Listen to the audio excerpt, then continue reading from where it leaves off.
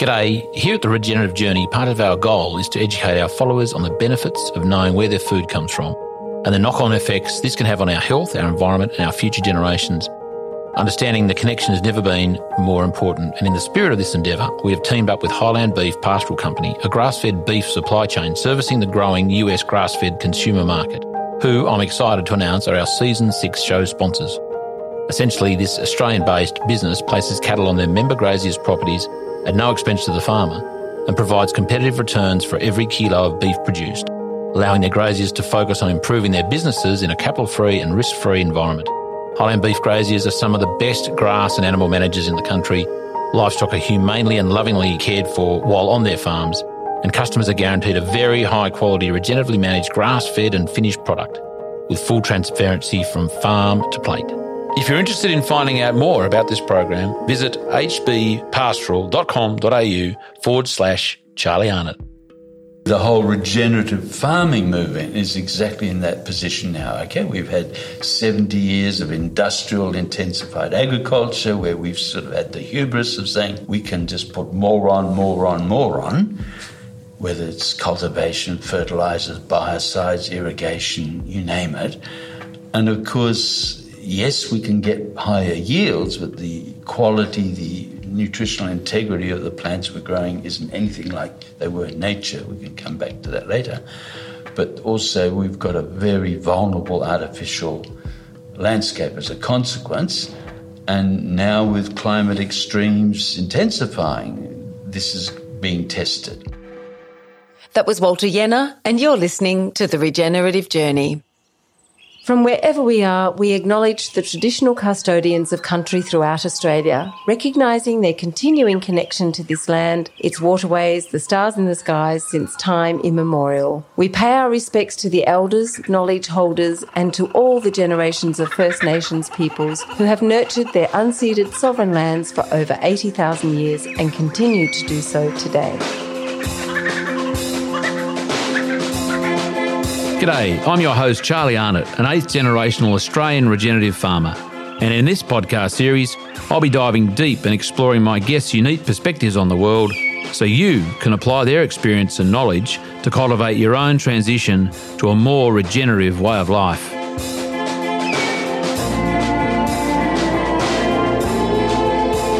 Welcome to The Regenerative Journey with your host Charlie Arnott.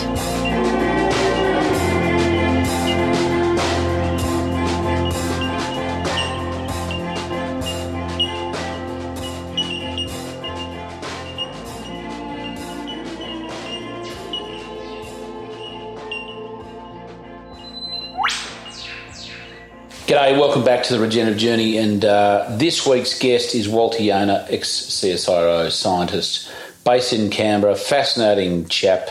Before I bang on about how wonderful Walter is, and his if anyone was at the RCS conference in July in Brisbane, the Convergence conference there, you will know what I'm talking about. Walter is hilarious. His quote of the conference, the rootability of soil, brought the house down. He did reference it in this interview. But before we keep banging on about Walter, I just want to reference a couple of quick things. I'll make it a quick one this time. mRNA vaccines for animals, cattle and sheep, ruminants, for foot and mouth. That's been in the headlines recently. You might be hearing this a couple of weeks after I've recorded this, in which case there might be more in the headlines. Do not understand why anyone thinks that's a good idea, given the, dare I say, failure of the mRNA technology in preventing or mitigating against illness, and certainly was the catalyst for many injuries, vaccine injuries, I would suggest, in the human population in the last couple of years, and still continues to. Why the hell do anyone think it's a good idea to create an mRNA vaccine for foot and mouth? Two things. That technology, what's it do for the animals in terms of, what's it do for people eating those animals? You know, for cattle, is this part of some crazy conspiracy to stop us from eating meat? Maybe, who knows? But quite seriously, like if animals are being injected with that, for whatever reason, whether it's mandated or just, farmers think it's a good idea just to be safe because they're scared of foot and mouth.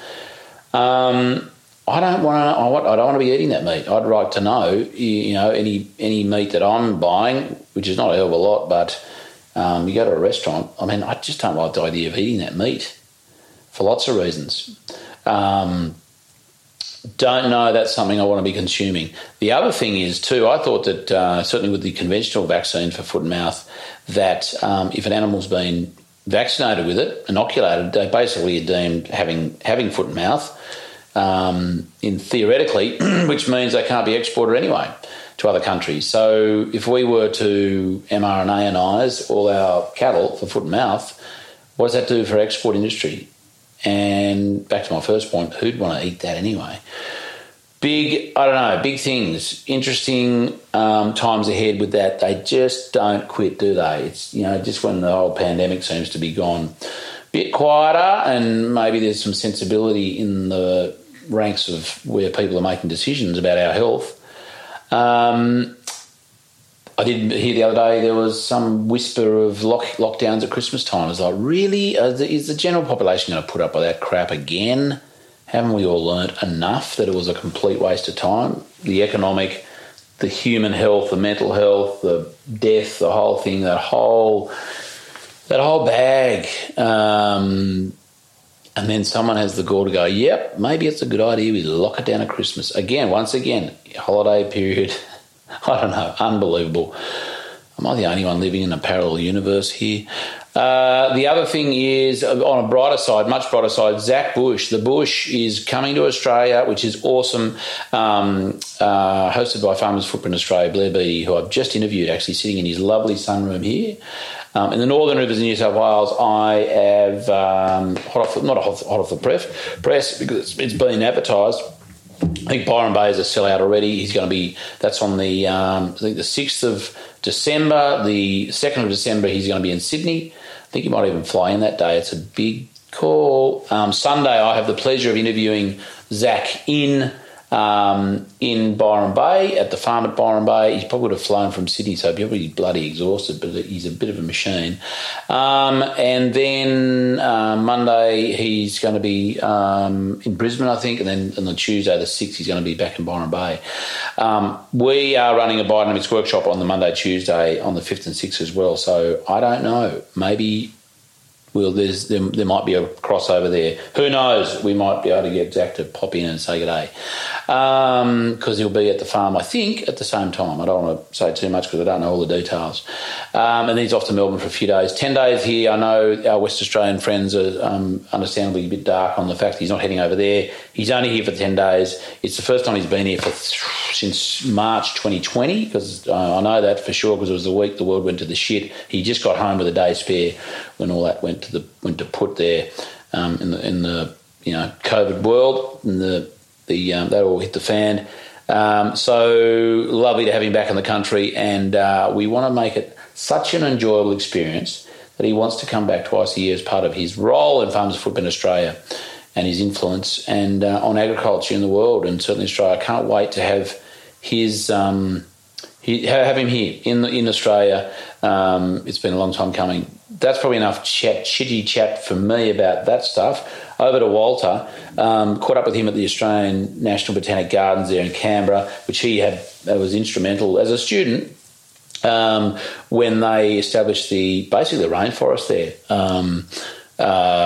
which is not a rainforest area by any means in Canberra. But what he did do was there when they put in just checking my levels here again.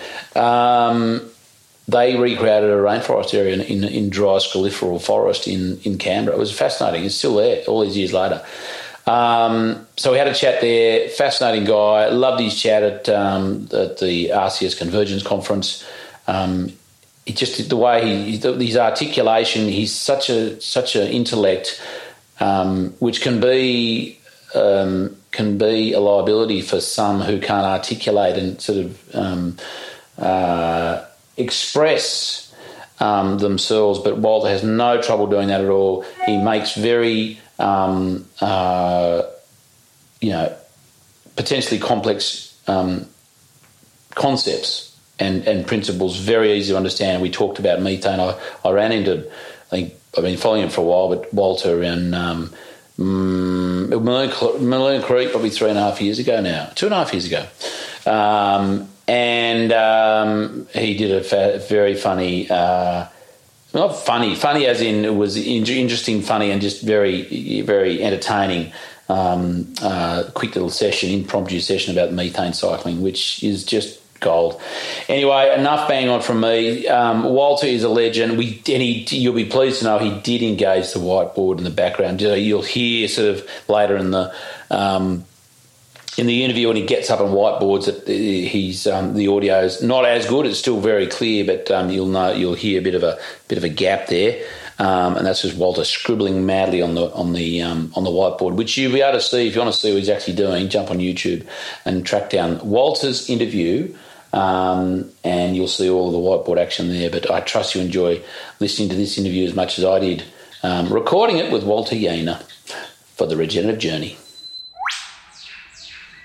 Walter Jehne, welcome to the Regenerative Journey, and welcome to the Australian National Botanical Gardens. Yes, 1968 we built it, and it's been here for 50 years. It's now world-leading botanical gardens, especially Australia's flora, but much deeper. It's the actual life down under. It's the actual processes which drive this unique flora, and that's, in a sense, was resident here in these gardens. The narrative isn't as widely out there as it needs to be, but it's a very, very important place. Well, I hope we have the opportunity for you to express that narrative. Did you say we built it in 1968? I was part of... And don't be humble. You just tell us all about it. No, it was basically designed, but we were basically part of, in that design initial process. I was a final year graduate at the forestry at ANU here. And so with Derek Ovington, the professor, this was one of the sort of how do we design a botanical garden? But more importantly, it was a rainforest gully. And is it possible to artificially create a rainforest by re-establishing the natural processes of a rainforest? And that was certainly what's happened, right? It was a degraded erosion gully, dead car bodies, all that rubbish in there, completely arid, desertified, and then the question is, can we actually restore soil processes, the litter, fungal breakdown, nutrient cycling, moisture retention, and progressively rebuild a rainforest? And of course, the first thing was, can we come in with protective pioneer shelterwood trees to create shelter? That's the Australian acacias. After fire, they create that umbrella, that shelter, and then progressively under that, do we build the soil, the organic matter and stuff like that, and then the organic matter in the soil being able to retain water, but also making nutrients more available from a very otherwise minimalist nutritional base. And so then that's how it started. And then, of course, progressively, yes, they did interplant other plants in it, but all the ecology was actually just accelerating a natural rainforest succession. And it, in a sense, follows what happens in eucalypt forest naturally, where you start off from fire. It's a fire succession, initially with acacia as a fireweed, putting soil structure, organic matter, but particularly nitrogen back into the system. And then, of course, the eucalypt regrowth coming from that. And then, of course, progressively as the soil builds, moving to a wet sclerophyll rainforest. So that's fascinating, that because I imagine in a lot of garden establishment of botanic gardens or otherwise, there's probably a need just to get it all in the first year or over a couple of years and just create, straight away. But there was clearly an intent to go to an understanding, more importantly, that we could do that, but it's going to take a lot of work and it's probably not going to work properly, as opposed to let's actually mimic natural succession. Most botanical gardens were, in a sense, stamp collecting originally. Like it was ethnobotany, it was going around the world. What are all the exotic plants around the world? Can we actually then bring them back to Kew and other botanical gardens and try them out? But we live above the ground, so it was always the plants above the ground, and can we actually now establish these plants for demonstration and study purposes? Here it was a little bit more, here's a unique Australian flora. It's only the Australian flora that's represented in these gardens. But what are the unique processes? And that's really fundamental. Australia's unique. 46 million years of isolation since leaving Gondwanaland, and having evolved over that 46 million years, mainly through soil microbial ecology, fungi, to actually create the systems for absorbing nutrients that are otherwise unavailable, cycling nutrients, retaining moisture, giving, a mesic habitat, whereas otherwise it would be a very dry, impoverished habitat. What was that word? A mesic? Mesic. Mesic, yeah. Water holding, water retaining, cool. Water harvesting. And that's the other thing that's extremely... this whole particular represents actually more the processes down under. It's actually quite a nice message, isn't it? This is Australia's National Botanical Garden. Vegetation processes down under, but very much in the soil. And that mesic characteristic, the capacity to infiltrate, retain, make available water, give resilience, give longevity of green growth. And see, these are fundamental things in agriculture. We're going to hit that now with climate change because, again, we've had agriculture with the same mentality of, we need these plants, these are yields, above ground biomass, and we tend to forget about the governing limitations down under, and it's understanding them from these sorts of environments which is critical for the future. So that was a great template, not necessarily a blueprint, and it's not sort of about adopting those practices, but in terms of the thought process and the process of re-establishing that ecology there. That's a great template for farming, isn't it? Oh, yeah, because the whole regenerative farming movement is exactly in that position now. Okay, we've had 70 years of industrial intensified agriculture where we've sort of had the hubris of saying we can just put more on, whether it's cultivation, fertilizers, biocides, irrigation, you name it. And of course, yes, we can get higher yields, but the quality, the nutritional integrity of the plants we're growing isn't anything like they were in nature. We can come back to that later. But also we've got a very vulnerable artificial landscape as a consequence. And now with climate extremes intensifying, this is being tested. It's also being tested because after 70 years, that industrial agriculture has basically been oxidising carbon from the soil, breaking down soil structures. Oh, what's happened there, Walter? Oh, sorry. I don't want to catch you on a roll. My video's just gone off, and I'm wondering whether I'm out of memory. Okay. The bloody thing. I hope not. I've got a feeling it might be. I've got to keep an eye on that. Okay. That's okay. I'll just keep an eye. If it's not, I know what I can delete. Okay. It just might take me a minute because I want to capture the whiteboard action. Yeah. No problem. And so basically that's what we've been doing with industrial agriculture. But the biggest thing that we've ignored, which is now becoming critically important because it's a point of agency we've got, is restoring that soil health and the soil carbon, the soil structure, but not just physically, but the functionality in terms of water holding capacity, biofertility, resilience, microbial ecology, rootability. People get excited about rootability. I don't know why. Plants can't grow without it. We wouldn't be here without it. But the point is that, that's really where the guts of terrestrial ecology and terrestrial biosystems are. That interaction between, the actual dead mineral soil, the living microbial ecology, and then, of course, the symbiosis with the roots of plants, and then plants, of course, fixing carbon, producing oxygen, making this whole terrestrial ecology possible. That's a wrap. Pretty much.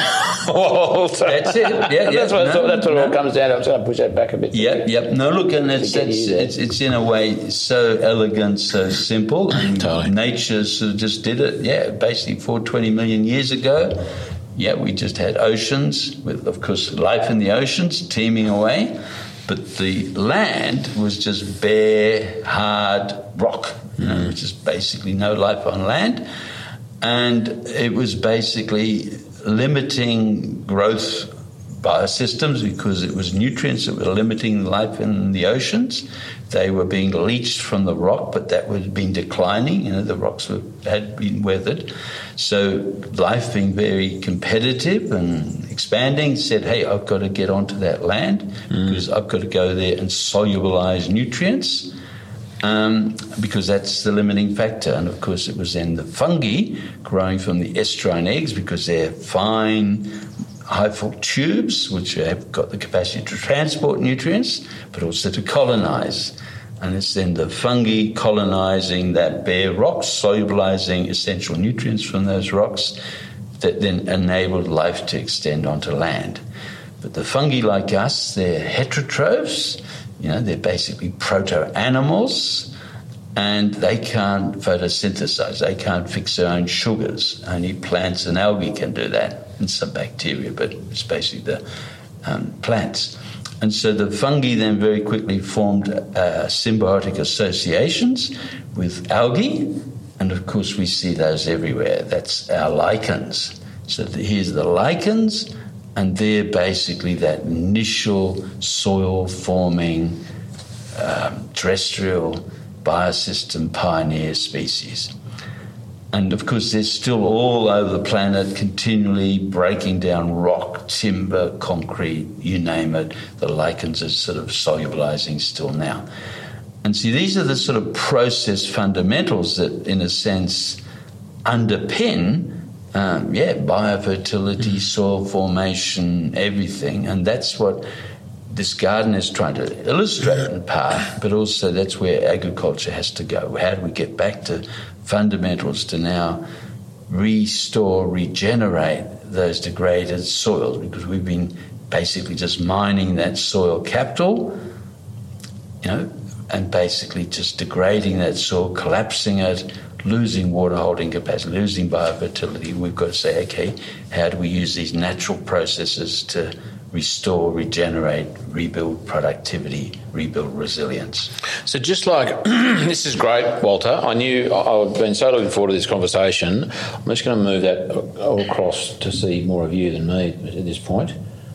I just wanted to, just like I guess from what I've misunderstood, the fungi were kind of the colonisers of the landscape, and they kind of partnered up with the lichen to try and, start breaking, solubilise minerals and so that. Is it similarly that as farmers trying to improve our landscape or help heal our landscape that potentially the fungi and the lichen are our best friends right now to do that?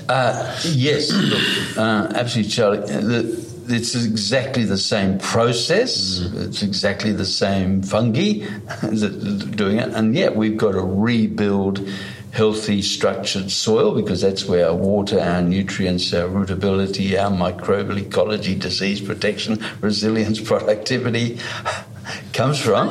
And, we've just got to basically rebuild it. And in a sense, through industrial agriculture, we've been degrading those soils and bringing them more and more back to that arid, bare landscape.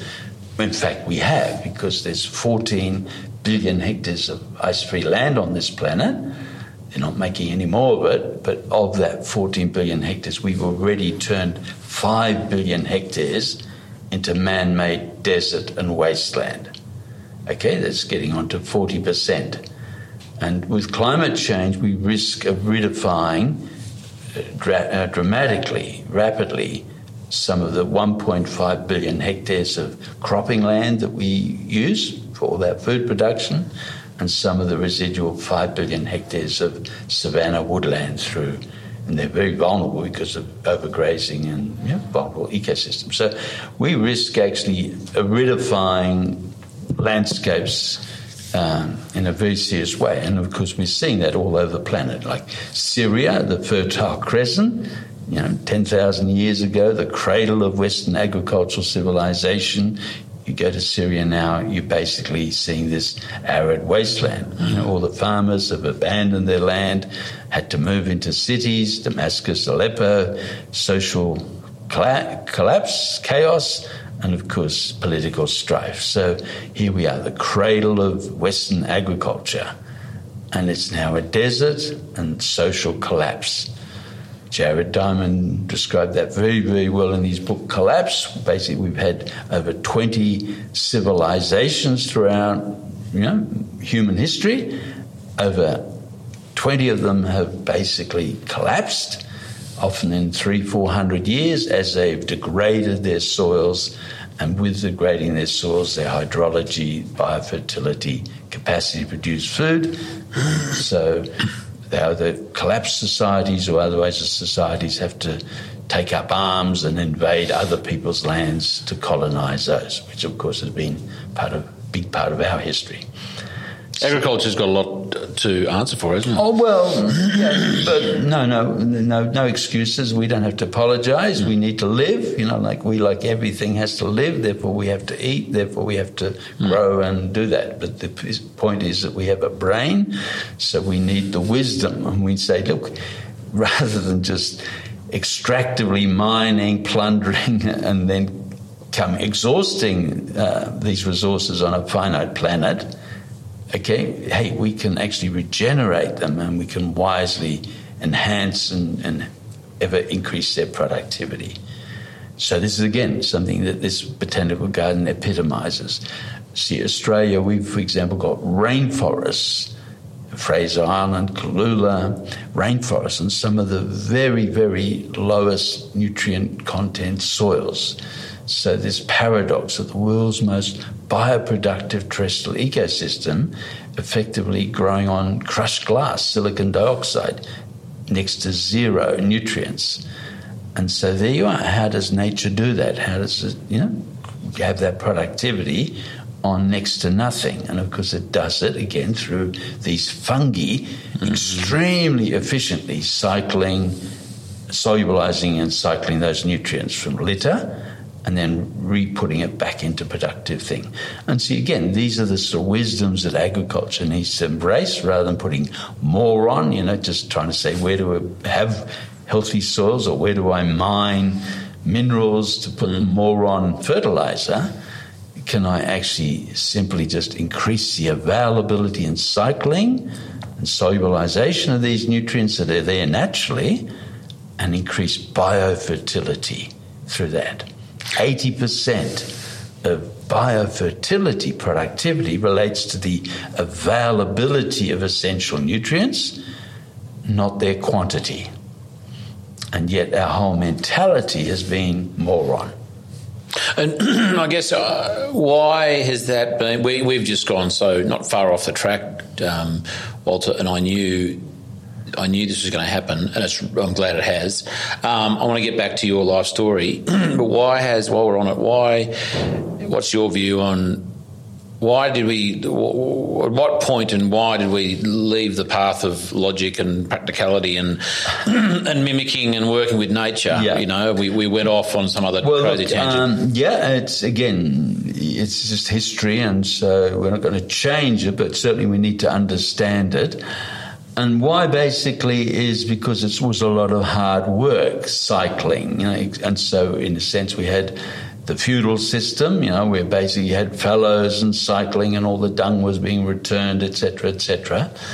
And that basically worked very well. It was sustainable, but it limited how much yield you could get from the land, right? Because you had fallowing and what have you, and you needed labour, to do sort of a lot of that cycling. And, of course, that limited populations, so that basically under that initial feudal system, we had 1.5-2 billion people on the planet, max. Okay? And then after the Second World War came, we developed actually enormous power capabilities through actually using fossil fuel energy, right? By harvesting oil energy, we had, energy to burn, literally. And, of course, we could use that. And, of course, we used it, again, through technologies from the war in larger machines, tractors that could cultivate. We could now cultivate soils, move soils physically way before we could before. Okay, so yes, we had that capacity to cultivate. And basically with that, and also with the munitions industry, Haber-Bosch, we were able to make nitrates, whereas the nitrate had previously limited production. The nitrogen supply was limited to dung and nutrient cycling and some guano and what have you, very limited. And so we then were able to manufacture nitrogen, and then we had this really the heroin of extra nitrogen, and we could actually grow more. And the same goes with irrigation, and the same goes with the biocides. They were the nerve gases we had been experimenting with to kill ourselves. Well, after the war, we shouldn't be killing ourselves, but hey, we can kill all these insects. And so basically that was the whole business. So we had the capabilities, and also there was enormous economic incentive to use them because, yes, we could grow more, and we did. We had 3 billion people on the planet in the 1960s when I was studying, agriculture, and then the whole issue of the Green Revolution. How do we grow more feed the 800 million hungry people on the planet? We've now got 8 billion people on the planet, and that's all been only because of this industrial agriculture and this fossil fuel energy input. So we had to increase food production by using that fossil fuel input, which just then created more people, and then but the excuse has been since that point in time, there's a growing population, so it's this it's a self-feeding the only thing then that limits it, of course. But we've had warnings about this for 50 years. The finite planet, we've only got one planet. But also that we were investing 10 units of oil-based energy for every unit of food energy we were producing in our industrial agriculture. So we were grossly subsidizing, and this abundant fossil fuel, the carbon fixation from the last, 420 million years, we were just mining and exploiting.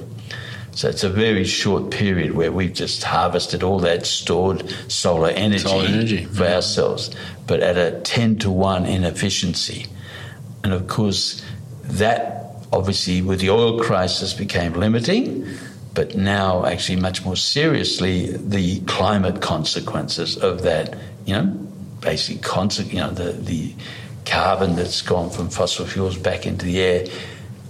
There's much more to the climate crisis than just the CO2, but basically that climate crisis. But the biggest lesson and mistake, we've known it all along, but the realization was that as we add these oxidative industrial inputs, we are just taking carbon from the soil. And it's not just increasing the CO2 in the atmosphere, that's just its symptom. What we're doing actually is oxidizing carbon. You go, keep going. I'm sorry to make sure we get you. Yeah. What we're doing is oxidizing carbon from the soil, and with that, losing the soil structure. And it's that loss of soil structure, water holding capacity, biofertility, rootability that's really now hitting us. We have, as we said, we've created 5 billion hectares of man-made desert, and we've basically oxidized half of the soils in our residual agricultural system.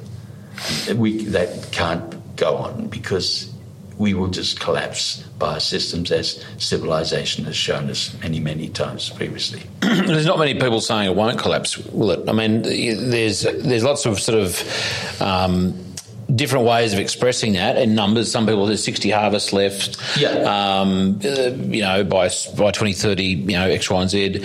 But I don't know there's many without sort of specifically talking about atmospheric carbon as a consequence of that. Just looking on the ground with, erosion, soil degradation, deforestation, desertification, there's not many people who could say, no, we're actually, getting better. It's a bit of an art. I mean, we are in parts, but in terms of the scorecard's looking pretty ordinary, isn't it? Right. Well, more than ordinary, it's going to collapse. Except, of course, we as humans have the capacity of intelligence or wisdom, understanding, science, and therefore, there's been this innovative group of individuals that said, no, this is not sustainable. We need to change. We need to regenerate. We need to rebuild. We've got to go back to natural fundamentals. And so it's a very, very positive message that we've got. But basically, it's at the moment, it's basically just that 1% saying, hang on, this 99% business as usual can't perpetuate. We've got to stop. But yes, here are the tools, here are the case studies, here's the evidence. So very, very positive, because we can very rapidly change this whole situation around. We can feed the 10 billion people projected by 2050 in a higher quality, higher, healthier, higher value, equitable system. But we need to change, and this is the whole issue. It's about, yes, we have the knowledge, nature's given us all the tools, we can do this, but we need to be prepared to change. And that's the big challenge for Homo hubris. Does it recognise that, and does it give itself enough time to make the change? Because sure, we can accelerate it, but it's still, say, a decade, 2 decades for a transition. And how close to the edge do we go before that becomes impossible? Do you think there are people, Walter, who actually just come get a bit closer? I'm just trying to make sure we capture you. Yeah, that's better. Okay, that's cool. Do you think there are people who aren't excited about the opportunity, or not excited about the prospect of nutrient-dense food, being able to feed 10 billion people with that nutrient-dense food, and be able to improve the quality of the ecology of the world at the same time? Look, I think everybody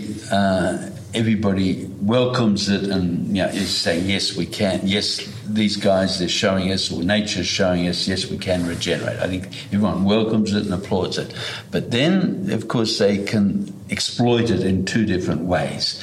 They can either say, look, nature's got these solutions, we've got these enthusiasts doing it, that gives us an excuse for perpetuating business as usual, because the business is actually money.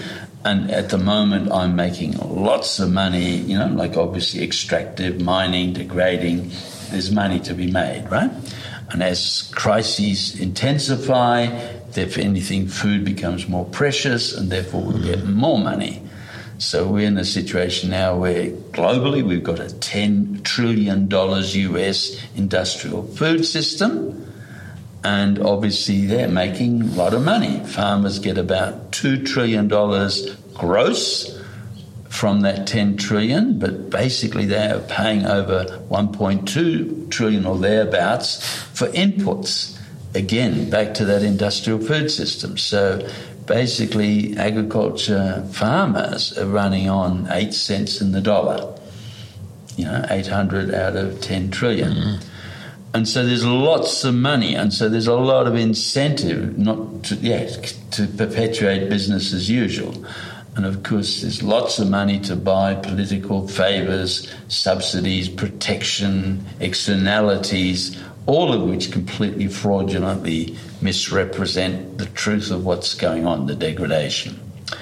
So the question is, will that power system, that $10 trillion, decide in its own long-term interest to change, lose that financial advantage, or is it looking short-term to say, well, we're making money, let's keep on doing it, in which case, we're going to have a significant collapse. Going to hit the wall.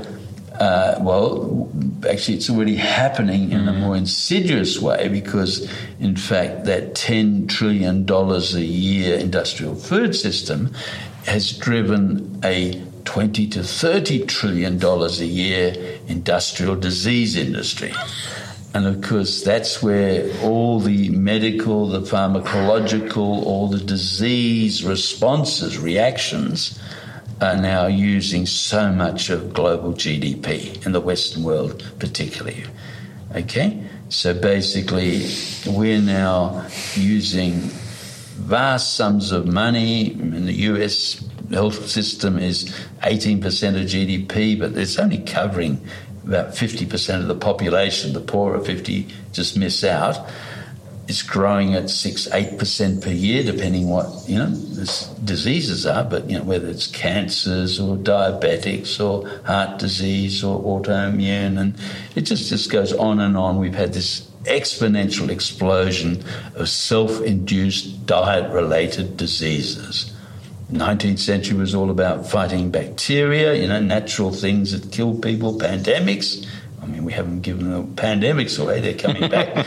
But the point is, the 20th century, the answer was we thought we had, solved those natural diseases, but we've induced our own diseases. Our food, our industrial food now has less than a third of the nutrients that were there pre-Second World War. But the whole nutritional integrity, much more than the nutrient density, the whole nutrient integrity, the balance of 40, 50 essential elements that we need for our biochemistry, we need for our preventative health, has been completely bastardized. So we're now getting food saturated with NPK, nitrogen, phosphorus, potassium, sulfates, sodium, if it's acid, aluminium, cadmium, and what have you, but none of the essential trace elements and micronutrients that we need for our health. And so this is actually, you're saying we're going to war. Well, we already have. We're well and truly entrenched because we've got a $20-30 trillion industrial disease industry that's just cannibalizing us and our children and our future. It's pretty. I mean, it's a great example of a lovely business model. Money-wise, it's very lucrative. Very lucrative. Very lucrative. Create the illness through shit food, and then have the so-called solution or the cure, not even the cure, but you're driving demand. You see, and you think of, look, there's a person and they work their whole life and for whatever they work, and then you say, look, I've captured their total energy, both in working to produce things, but then I've also captured their income because basically now they're locked into these diseases, and I can just bleed them from the disease point of view. So they spend a lot. I don't know what percentage of an income a family might spend on food, and obviously there's good food and bad food, but then that's a reasonable proportion, I imagine. Again, depending on it used to be about naturally 25%, but because the industrial food system has been making food cheaper and cheaper, it's basically now 10%, down to about 10%, like in Australia. But other countries are on average probably about 15% industrial countries, right? Poorer countries, of course, they're still spending much more on their food.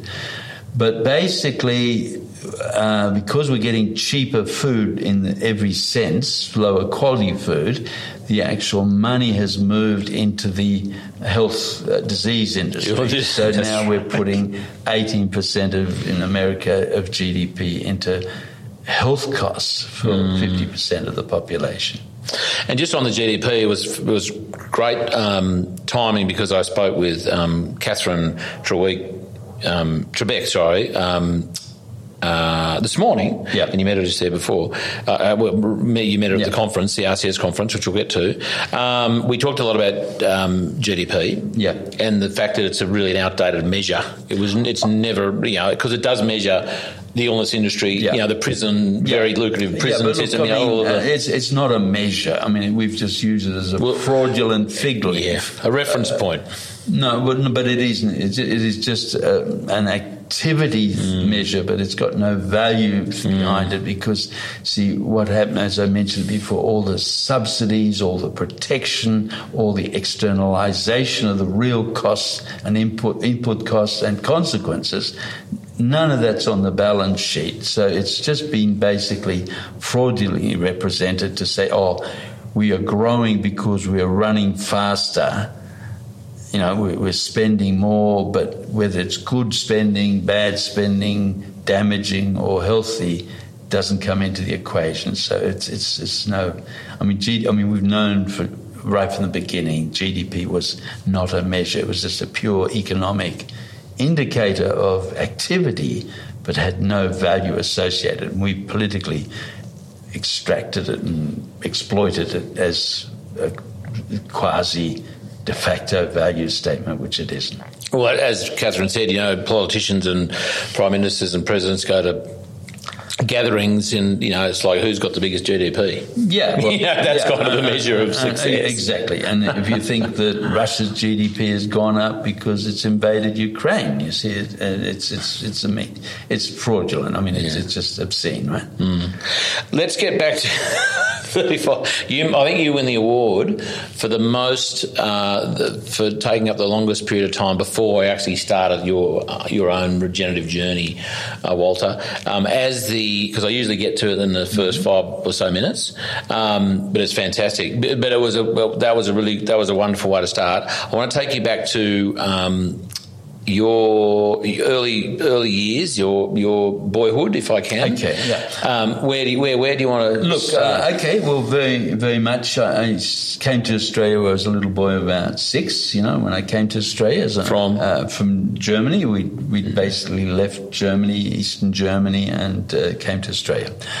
And basically, we were living in the Blue Mountains in Sydney. I grew up I just then grew up in the bush. I just actually, as a little kid, out in the bush. And just absolutely fascinated, of course, with bush and nature, and it's just absolutely wonderful. Siblings? I've got two older brother and an older sister, but I was just out in the bush and just understanding those sorts of natural processes and the insects and the birds, and I mean, it's just stunning. And so basically, I started university very early at 16, and I was very keen on doing forestry, right? So let's just stop. So 16, was that early? Did you do you were pretty smart and you got through it all? Well, I think I got through. I might have been a bit difficult, so they just put me up into higher grades to get rid of me. But the point is, pushed you through the system. But basically, and I was very keen then in science. Yes, I was very good at science, and then basically, but I was very excited about natural land management, and so forth. So I did forestry, and very much looking at the ecology of forest. I then started in 1970 working with the Forest Research Institute, but at university I really got involved in a very deep way with microbial ecology, right? The whole soil microbial ecology, because as we've talked about, that's really where the whole functional life and dynamics of life on land works. And then was doing research from very much looking at diseases, forest diseases. We had dieback diseases, Jarrah forest, New England tablelands, and these complex diseases, and then what's driving it. There was always, of course, fungi involved, or agents, insects or fungi involved as agents, but it was not the agents alone. It was what's the whole ecological role of these diseases in the succession and health of forests. And then I went to Tasmania in 1972, very much to look at a regrowth dieback of eucalypts, some of the world's leading hardwood forests, most productive hardwood forests, Eucalyptus obliqua regnans dieback in Tasmania. And again, looking at what was driving and what was causing, what were the threats and consequences of this dieback.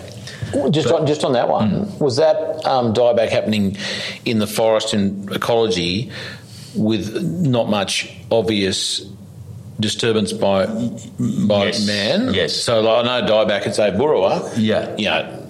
It's only 3%. Okay. So that was mainly from understanding, superphosphate and pasture and isolation. That was all part of it. That superphosphate, pastures, mycorrhizal destruction, and then dieback was part of the New England dieback. It's part of our woodland grazing dieback. Yeah. But no, in Tasmania it was pretty much natural forest. They had been logged, but in a pretty minor way back in the 1890s, etc., turn of the century. But no, it was pretty. I mean, these were natural things, and that's the whole point. That here, what role is this dieback in the natural succession of, in a sense, these eucalypt regrowth forests into cool, temperate rainforests? A little bit what we talked about in the Rainforest Gully here. And it was then very clear that, look, this is actually a successional development of the forest. So in nature, in fact, there's no such thing as disease. And this is pretty profound, you see. We don't have diseases, we just have growth, and we have biodegradation and cycling of those organisms that are no longer competitive in growth. But obviously it's making space and it's providing the nutrients for the more growth. So, you don't think of it as a disease. It's just a natural, everything that grows biodegrades. You've got to always see that as balance. And this is just biodegradation. These are the agents of biodegradation. So they came to understanding dieback as, not just here's a disease, how do we kill the fungus, but how do we understand this dynamic and how do we use that dynamic and grow with it? And understanding it, of course, I came very much involved then with the symbiotic fungal relationship, that interface between the dead mineral soil and the living biosystem through this fungal interface. And it's the same fungal interface that we talked about just before about creating the soil. These mycorrhizal networks that grow 98% of plants have these mycorrhizae, and they extend the root system, profound effects and benefits. Up to 25,000 kilometres of fungal hyphae per cubic metre of healthy soil, extending root ecologies very intelligently into that soil. There are massive stories to tell. Just on that one, so do you know what kind of distances have been measured that a tree or a plant can access minerals via that fungal highway? Do we know kind of? Yeah. Look, we know, and it varies. But yes, we've got. But these are big mycelial networks, and they extend. You can extend hundreds of meters, right? But obviously they're limited by the food source because they need nutrients from the plant, the sugars, to feed them. But the networks then extend. The largest organism on the planet is in fact a mycorrhizal network in Oregon, and it's basically, hectares, tens and tens of hectares in size, right? But it's much more profound than that because it's this actually interface between the dead mineral world, often toxic world, and life. And it's this membrane interface. Each centimetre of these hyphae, of course, a membrane tube, and they've got a selective, intelligent uptake of nutrients across that tube. They solubilize, access, uptake, cycle nutrients across that tube. And, of course, they're doing that selectively, intelligently. And so that's where the whole nutritional integrity of plant systems comes from, that selective, intelligent uptake, active uptake across these membranes. And, of course, that's then governed the nutritional integrity of the fungi, but also the plants. And, of course, we've just evolved as basically herbivores living on those plants. So it's exactly our nutritional integrity as well. So, where there's 96 natural elements in the periodic table, some 40, 50 are seen in biology. We know about 30 of them and have identified about 35 as essential nutrients. Most of them as trace elements, parts per billion, but they all have fundamental things. And it's these fungi that are giving us the integrity, the right forms, concentration, ratios, balances of these 40, 50 essential nutrients. And that's governing our preventative health. And, of course, our industrial agriculture since the Second World War has effectively destroyed that mycorrhizal network because of cultivation, over-fertilization, biocides, bare fallowing. And, of course, we are now living on a completely corrupted, different nutrient integrity or no nutrient integrity. It's a totally different nutrient uptake process. Let's get back to the forest. Yeah. In Tassie, I love that it always gets back to that. And I know I've heard you speak a number of times, Walter, and that's the wonderful thing about you, is that you're not isolated in your thinking just about soil and, soil life and everything. At the end of the day, we eat food. Mm-hmm. Everything on this planet eats, so to speak, or consumes, and that's been, from the humans, our species point of view, that has been the biggest issue, I believe, is the fact that we are getting sicker as a species, aren't we? Yeah. And it is. It just comes back to the soil, and it's so simple. It really is simple, isn't it? Yeah. But there's so many forces, seen and unseen. And when I say that, there's obviously there's the biological forces and or the human intervention that is complicating it and keeping us sick. Yeah, well, look, I mean, and as you say, it's a war that we're really well entrenched in against ourselves, we are our own enemy, killing ourselves. As I said, we've got 8 billion people on the planet now, 2022. There's still about 800 million people hungry, more so now because of Ukraine and what have you, but no different from what it was, in 1960. But we've now got some 2 to 3 billion people that are overweight and obese. So, we've created that whole health issue. And there's probably, not cumulative this, but there's probably 4 billion of us on this planet that is basically subclinically malnourished. We are nowhere near getting the nutrition we want. And, of course, as a consequence, we've got this explosion of this, $20 trillion plus industrial disease industry, right? All these diseases are being driven by that lack of nutritional integrity in our food. I love Joel Salatin's quote, you either choose to pay the farmer now or the doctor later.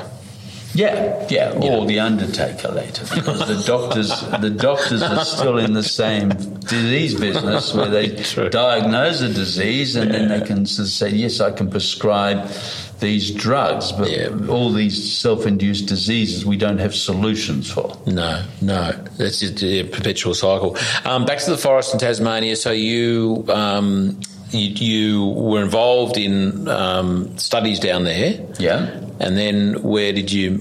Okay, well, look, basically I did my postgraduate work down there and really came to that understanding that, look, these are actually the fungi driving the succession of this planet, both from soil formation, pedogenesis, 420 million years ago, but also that accelerated succession. And it's actually these fungal, life down under that is actually the basis of this succession, and dieback is just part of that cycling. And of course, as the regrowth forest, 18, 19-year-old regrowth forest is now getting to a plateau stage, a site-limiting plateau, it's then stressed, it dies, and cool temperate rainforest then replaces. So it's part of a natural succession.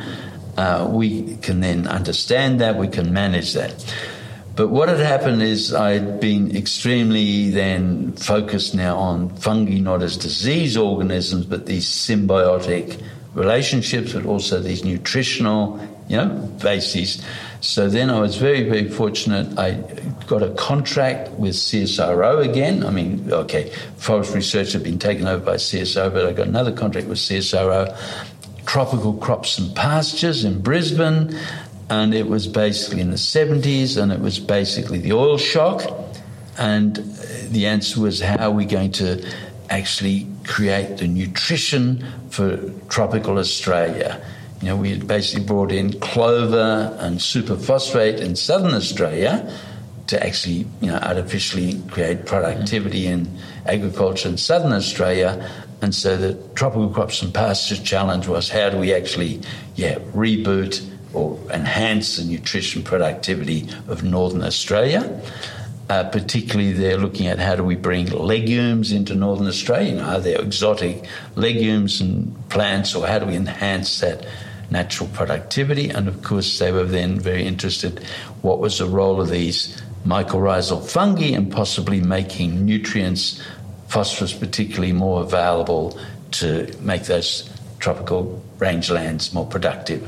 So then I had sort of some very interesting work looking at the microbial ecology of northern rangelands, savanna rangelands, and of course that was coming then into the whole grazing ecology management, the whole succession of those forests, but also the role of these native mycorrhizae. And we actually had a wonderful opportunity to look at that whole natural mycorrhizal ecology of northern Australia.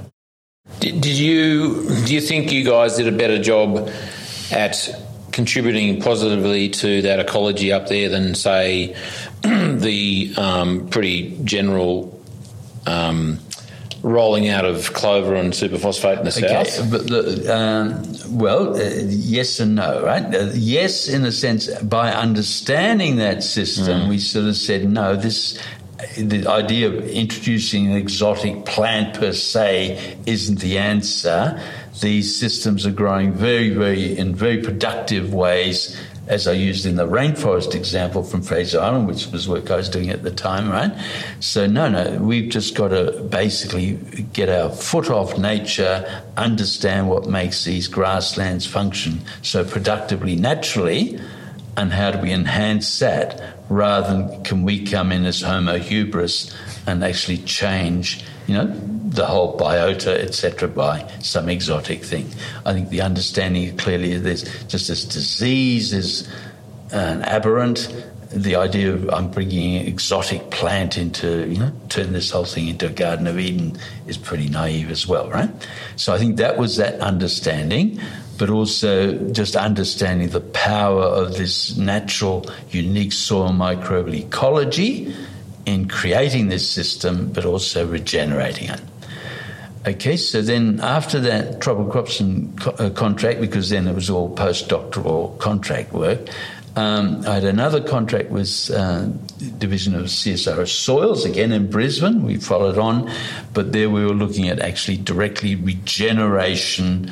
How do we use these mycorrhizal symbioses to regenerate degraded wastelands, arid wastelands, mining wastes, really primary moonscapes. Yeah. And how do we actually go back pedogenesis, soil formation, to actually use these fungi as building blocks for building soils and building biosystems. And so that was work with the CSIRO Division of Soils, following on from the tropical crops and pasture work.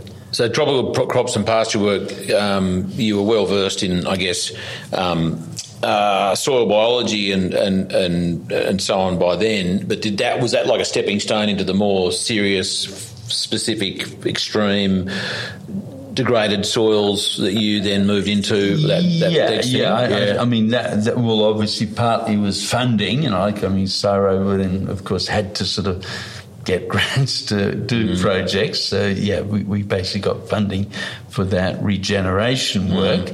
But basically the tropical crops and pasture story was already then coming clearly that, we've got to manage these natural ecologies, and then, the work of basically grazing ecology and, palatability. And it was looking then less at just exotics being the answer, to say how do we understand the natural ecology of these grasslands and range, So what were some of the techniques or recommendations that you gave, that you, gave to whoever you needed to give them to, or what rolled out as a consequence? It's not so much, we did this study to say, look, this is what the microbial ecology of these soils are from a mycorrhizal point of view. We had about 300 different isolates, and we looked at the capacity of these fungi to stimulate. It was the stylosanthes, a group of tropical legumes that we were looking at. But overall, the biggest study was that, yes, these are critically important. Their activity is, of course, often very, very low because of our management practices. So it became much more, look, how do we actually maintain management practices to keep their natural health going? And then other things like, we don't need to bring legumes into this system. In fact, there's quite a lot of nitrogen fixing going on, but these are extremely efficient things like the Azotobacter, the Azospirillum. These are fungi and bacteria and blue-green algae on the root, in the rhizosphere of roots, fixing nitrogen from the air, and giving those systems, those tropical grasslands, enough nutrients, enough nitrogen without actually needing that legume. On top of that, of course, there were the acacias, the mulgas and the casuarinas. And then basically there's nitrogen sources from, looking at the whole nitrogen economy. So the idea that, yes, we have to bring a legume in, exotic legume, to change that nitrogen became less important. It was really more, and then grazing ecology became important. It's, look, how do we keep healthy soil structures? Andrew Voisson's work in the 50s. Who was that? Andrew Voisson, because that's where then the savoury work follows on from. Andrew Voisson from France, he then talked about all the cell grazing, the need to graze, rest, cycle, and of course using the animals, the herbivores, as a major nitrogen input through their urine and dung, right? So that was all part of understanding grazing ecology from those fundamental processes. And then, then we moved on to, okay, how do we actually regenerate degraded lands? And then where did you move? Did you move physically, or what was the next sort of step? Well, basically, that was the second contract in Brisbane. But then after that, basically, personally, I sort of found that, we were doing good research, but it wasn't being used, wasn't being applied. So the whole question of, here's this whole R&D, but where's the system change? What was it?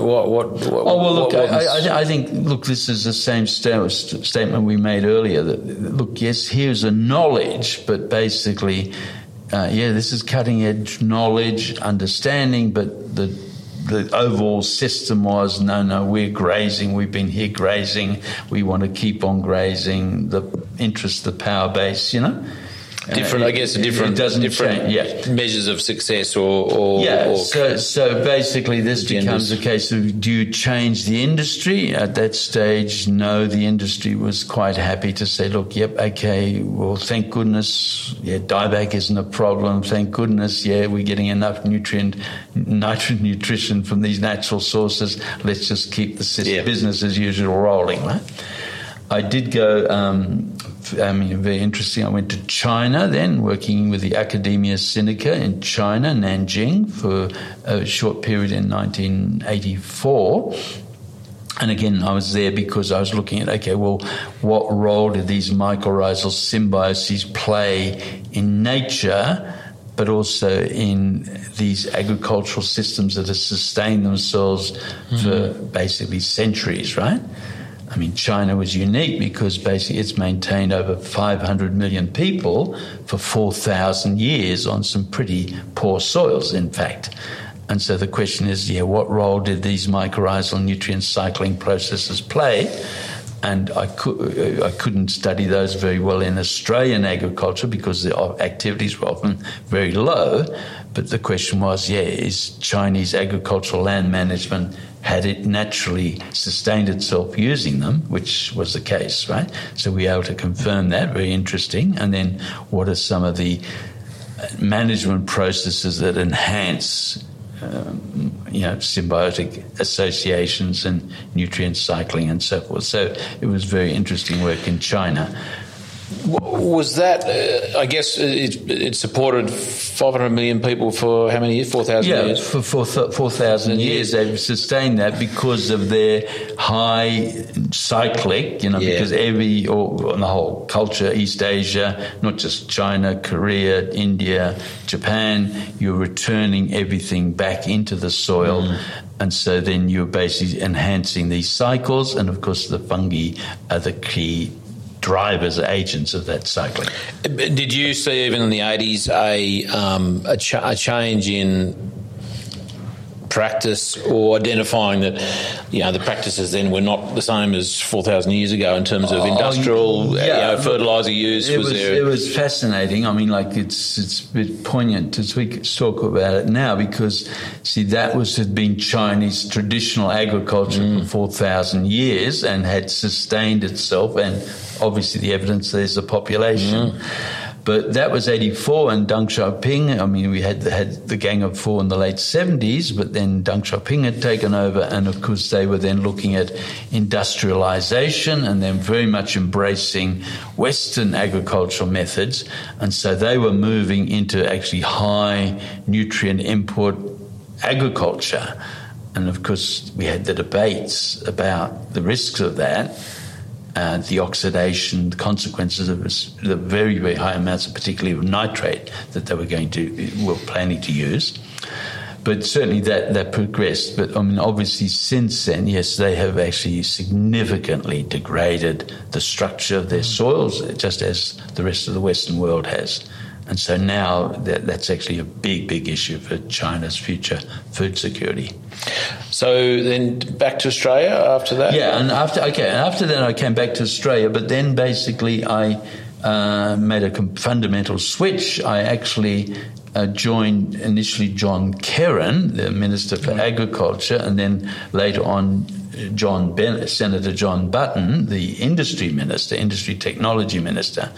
And so I had a very interesting sort of 12 years there working on, how do we commercialize innovation? How do we actually look at all this R&D, this innovation, but how do we actually, basically apply it to actually change systems and build competitiveness. Did you pick up your stuff from the years before and go, hey, look at this?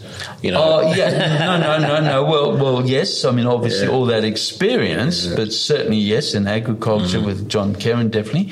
I deregulated the Australian Meat and Livestock Corporation, for example, to say, look, we've got to privatise this. They've got to sort of drive this as a new, protein industry for the future for Asia. And so then, because prior to that had been a pretty mollycoddled statutory marketing authority, public service sort of thing, and it was then privatised into the AMLC. That was 1985. And I was involved with John Kerrin. I mean, John Kerrin obviously put it through, but I was working for him, doing it. But the point is that, it was trying to get then, how do we apply this knowledge to make Australia competitive and to really lift the industry, and was involved with Paul Keating partly on the Banana Republic sort of issue of, hey, if we don't lift our game, we're going to, So it's how do we how do we drive innovation? What are the barriers to innovation right across the board? Because agriculture, as we have said, is often stuck in business as usual. And so while we've had world-class research, it hasn't actually often translated into the system changes that we need, right? What are some examples of what you were able to sort of those system changes that you were able to achieve in that time? Well, MLA, clearly. Yes, failure, though, because basically, while we gave them the means to be, competitive and look at, okay, we're going to be a key protein supplier we're still now no different, still selling raw red meat in plastic bags to markets at a commodity price. Where's our value capture, our industry, all that from it, right? Where's our health values? So basically, we haven't, this business as usual hasn't been willing to change, right? Were you onto the health thing then? No, well, yes. Environmental health and all the nutritional integrity work we did in CSIRO in the 1980s. We used to have a CSIRO division of human nutrition, which is again very focused. Is that still there? No, that got buried very quickly. How long ago? Oh, that got buried in the mid 80s because, well, again, there's a. Come on, no one's going to listen to this, Walter. Nobody will listen to this. No, but look, basically, it was putting evidence. It was putting evidence of these consequences in a too stark a way that wasn't able to be negated, and it came into legal issues as well. Liabilities, and of course then. Rather than the Commonwealth losing court cases, it was easier to disband the information. But that has now become a national liability in terms of health. Oh yeah, totally. Oh yeah, totally. And I guess, it's hard to make people accountable or government bodies 30 years later. Well, see, okay, the situation was, again, I don't want to go into it too deeply, but the point is that, all our health statistics are actuarial. They're built over average across the Australian population. On an average, we're okay, but in an average, there's hotspots. There's, areas which are critically just deadly, literally. And of course, what this work was doing is showing, these hotspots are directly associated causally with these factors, right? But that direct causal association creates liabilities. And of course, the people who are liable don't like to have that. They rather have actuarial data. And this is a classic case of externalisation of responsibility, right? We just hide under GDP data, or we hide under mean national health statistics, right? So much more in there, Walter. Yeah. Look, I mean, so much more in there. Yeah.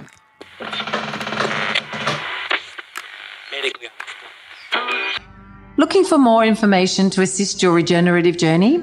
Come join Charlie and his guests around the kitchen table, an online community of supporters with exclusive access to the Regenerative Journey interview transcripts, live online Q&A sessions, a chance to engage with other like-minded people and more. Go to www.charliearnott.com.au/the kitchen table. And if you're not totally satisfied with the value of your membership and wish to cancel it within the first 2 months, we will give you a full 100% refund, no questions asked. Now let's get back to this week's episode. But okay, so basically I was there, and then so that was very interesting. Obviously, then government changed and things weren't that strategic. So Kieran, just remind me, Kieran and Button, and then Keating. Yeah. So that was all Labor because Kieran was under war. But then in '96, obviously the government changed. Howard came in, and then of course things lost their edge, or the strategic national interest issue just dropped off the thing. It was just more administration. So then basically I moved to retirement. So then I retired. In 20 years ago to actually... You must have retired in your 30s, did you? No, because I graduated in 69, you see, so wow. This is already now... So I retired early 2000s. My quick bit of maths, you're a very healthy man, Walter, aren't you? You're like no, you are. You're very. I'm very old. I'm very old. Well, I'm not saying how old, but for your age, you are amazingly vital. Oh, is that because of your diet? Is it because of your thinking? Is it your enthusiasm for life? Is it the air you breathe? No. Look, the people in your life. What is it? What's your secret? I'm no secret. I've got vulnerabilities like everybody else, So, but no, it's not me that's important. It's just the understanding. It is. It's about you. No. You don't be too humble. I'm just interested. You don't need to tell me what you get up in the morning and eat, but what are some of the things that keep Walter ticking? Okay. So let's come into that whole health thing. Okay, so what becomes critically important, as we say, it's that nutritional integrity of the food that we eat is critically important, right? And so then you say, well, what governs that nutritional integrity? And yes, here are these soil interfaces down under, that selective, intelligent uptake of nutrients, and exclusion of toxins from that world down under. And so then you say, well, where are the farming systems that actually enable that and encourage that? And of course, that's the natural fungal interface, right? So we've got to really rebuild agricultural agroecologies, regenerative agricultures, with that as the fundamental basis for human health and productivity, resilience, etc., right?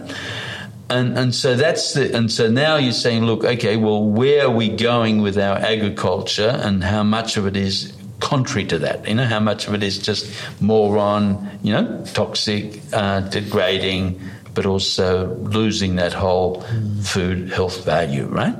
So that was always there, but obviously then, early 2000s I retired and basically said, no, I want to get back into more science, but not as a research thing, much more the applied, changing things with science, and then formed a little group called Healthy Soils Australia, because that was in the very, very early days of, like that recognition that, look, soils are actually the crucible for the life on land, our health, our hydrology, everything. And then, of course, the whole carbon story unfolded, climate change, carbon drawdown. So we evolved a long time, early 2000s, setting up that whole healthy soils message. Very much involved then, like when the Rudd government came in and the initial carbon, climate story. Were you funded? Did you get some funding? No, this was all independent. Just an NGO. Yep. From then on, you see, because now it's all changed. Once you get funded, you're basically you're owned by the funding criteria. And no, we've always been independent. But then, just following that on, then Michael Jeffrey, the ex-Governor General, retired in 2008. And then he requested and asked whether I could join him, like on his Soils for Life message, right? And that whole narrative. And so we were very, very effective over the next 10 years, documenting case studies, here's the innovative leaders, here's the benefits, but also just progressing the awareness of this whole soil health and, soil regeneration message. Very much because of Michael, we're able to talk to ministers and what have you. And of course, nobody disagreed with the message. But I think it's, again, this point that, yes, you can talk to the blancmange, but nothing happens. It's just very sticky and sweet, but nothing comes out, you see? And so that's the point. Yes, Michael, wonderful. You're doing great work, wonderful talking points. Thank you very much, etc. Keep up the good work, etc. But business as usual. So, see, Charlie, the biggest issue is that, we've got such enormous locked-in inertia in the system. Our good friend Charlie Massey, for example, right, was doing his PhD at Venice School here at ANU, and again was looking at, here is the innovators, why isn't the change happening? Why isn't it extending?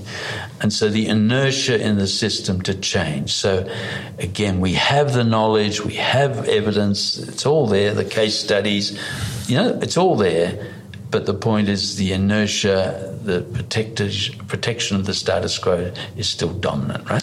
What's the trick? Not the trick, but how can we overcome that inertia? Well, okay, it's a tougher. Yes, we can and we must, but it's a tougher debate, right? Because the answers we have literally given, 15, 20 years. The information is there, the evidence is there, all pro bono, just people say, look, I need data with 3 decimal points, and no, they've never funded it. So, but it doesn't matter. The reality is there, right? And the answer is no, but business as usual still perpetuates itself. And now what's happening is that actually, systems are starting to collapse, right? And we knew that from 2015 onwards. We were very much involved with the Paris climate story, the negative net accounting to try and, again, stimulate change, make a, commercial viable basis for change. Can farmers get paid for their carbon on an open commercial market, global market? But again, that then got bastardized, right? And so change is not happening. It's talk, but no real change. But now things are starting to fall apart, like whether it's droughts, floods, wildfires, these dangerous hydrological extremes. From 2015 then onwards, we actually moved much more into the area of regenerate Earth, right? We're really saying, look, this is now lifeboat stuff, right? How do we actually build the lifeboats, the blueprints, the models to actually just regenerate, stop trying to change business as usual and the status quo. How do we just build the viable lifeboats for regenerating biosystems. So when did Regenerate Earth? When did that come about? So basically, we formed it in 2018, but basically, after Paris and then on, then we sort of said, look, we've got to be much more just building grassroots empowerment lifeboats sectors. We then started working in India, Andhra Pradesh in India. Again, Vijay Kumar there, very leading, saying, look, here's zero budget natural farming. It's more or less just good, logical natural farming thing, but applying that. But really, how do we just get system change, grassroots happening, right? And so then, we moved into that Regenerate Earth space. Also partly from a climate point of view, as I mentioned right at the beginning, yes, CO2 is a symptom of the oxidation of all the carbon from our landscape, and then in the last 70 years from fossil fuel use, of course, but it's only a symptom, right? The real issue is that we've degraded the structure of the soil, we've completely degraded its hydrology, and it's that hydrological change which is really going to kill us, right? It's 95% of the heat dynamics of the planet is driven by water, okay? And we are now, and we've known it scientifically, but basically we are in all sorts of trouble with dangerous hydrological climate extremes accelerating. Floods, cyclones, hurricanes, aridification, droughts, wildfires. And they're the things that are now marching over biosystem after biosystem. How do we, I wrote some notes the other day there, how does, this could be a short answer or it could be 3 days, how does biology influence hydrology generally? Well, look, and feel free to use a whiteboard. Do you want to use a actually, probably bypass that a little bit. But no, look, let's do it. No, come on. Okay, let's do it because it's fundamentally, biology. It's the soil. Okay, the whole message, the simple message, the simple point of action is regenerating the Earth's soil carbon sponge. That's it, sponge. And once we can regenerate the sponge, we have hydrology, we have biofertility, right? I'll go to that in a second. And the only point is that basically we've got to say where is the point of agency to rebuild the sponge? And that is with farmers, grassroots, everywhere around the planet, just doing it, right? Land managers doing it, right? And it's very simple. And got to make sure that mic's might bring that. Yeah, that's good. Okay, that's good. It's very simple. As we said with petagenesis, we start off with a rock. Okay, we just start off with, and the rock is made of mineral particles, and of course it might be phosphorus, it may be calcium, it's silicon or whatever, right? And of course that rock is inert because if you put a drop of water on that rock, of course it just runs off. Yeah, I can see that. Okay. Yeah. And so basically this is where we were 420 million years ago, where basically the land was basically hard, bare, mineral rock. Water used to run off. Some nutrients might have bleached, but it was basically inert. And it was the fungi that then basically growing onto this rock and solubilizing nutrients from that rock that ended up creating what basically ended up the same mineral particles. But now they were sort of, in a sense, broken up. So it was really a matrix, a three-dimensional matrix of mineral particles with then organic detritus, which is largely the fungal residues, from the fungal cell walls left behind, keeping it separate. And that's, in a sense, what we see as the Earth's soil carbon sponge. Is that like a glue? Was it kind of like it was?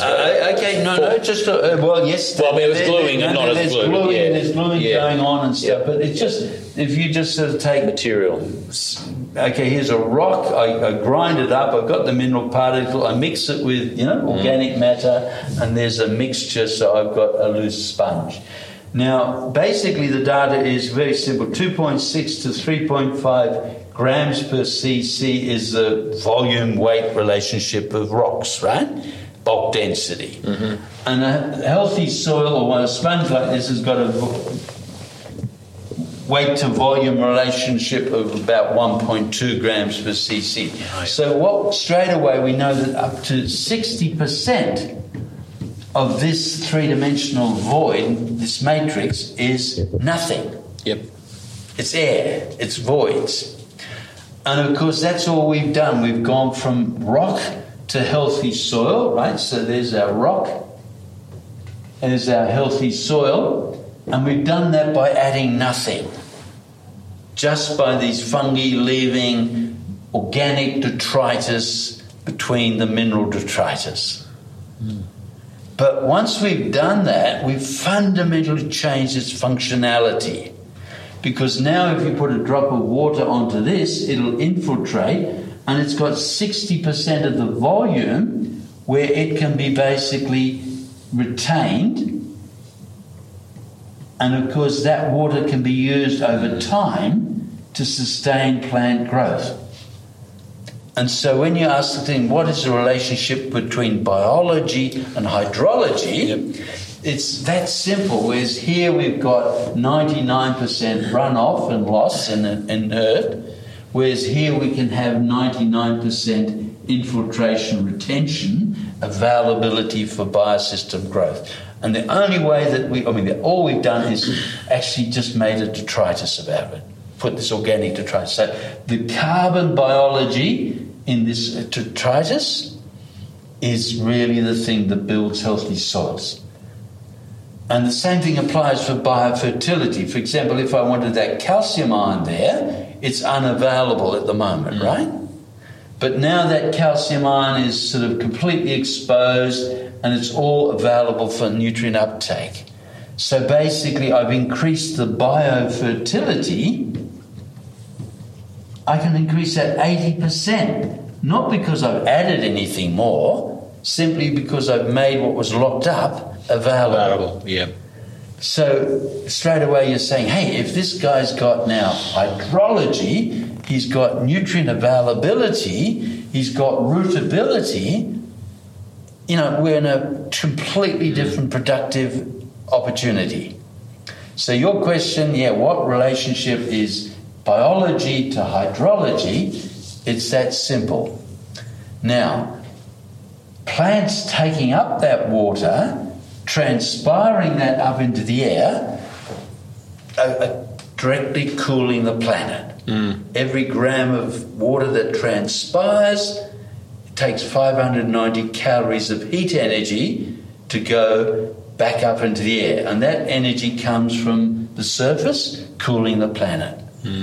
Okay, and so now we're talking about climate, right? So this hydrology is also then driving 95% of the heat dynamics of the blue planet.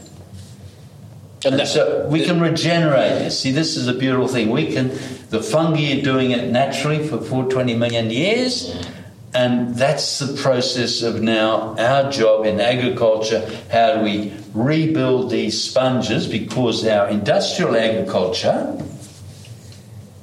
has been taking it back this way through oxidizing the carbon out of that.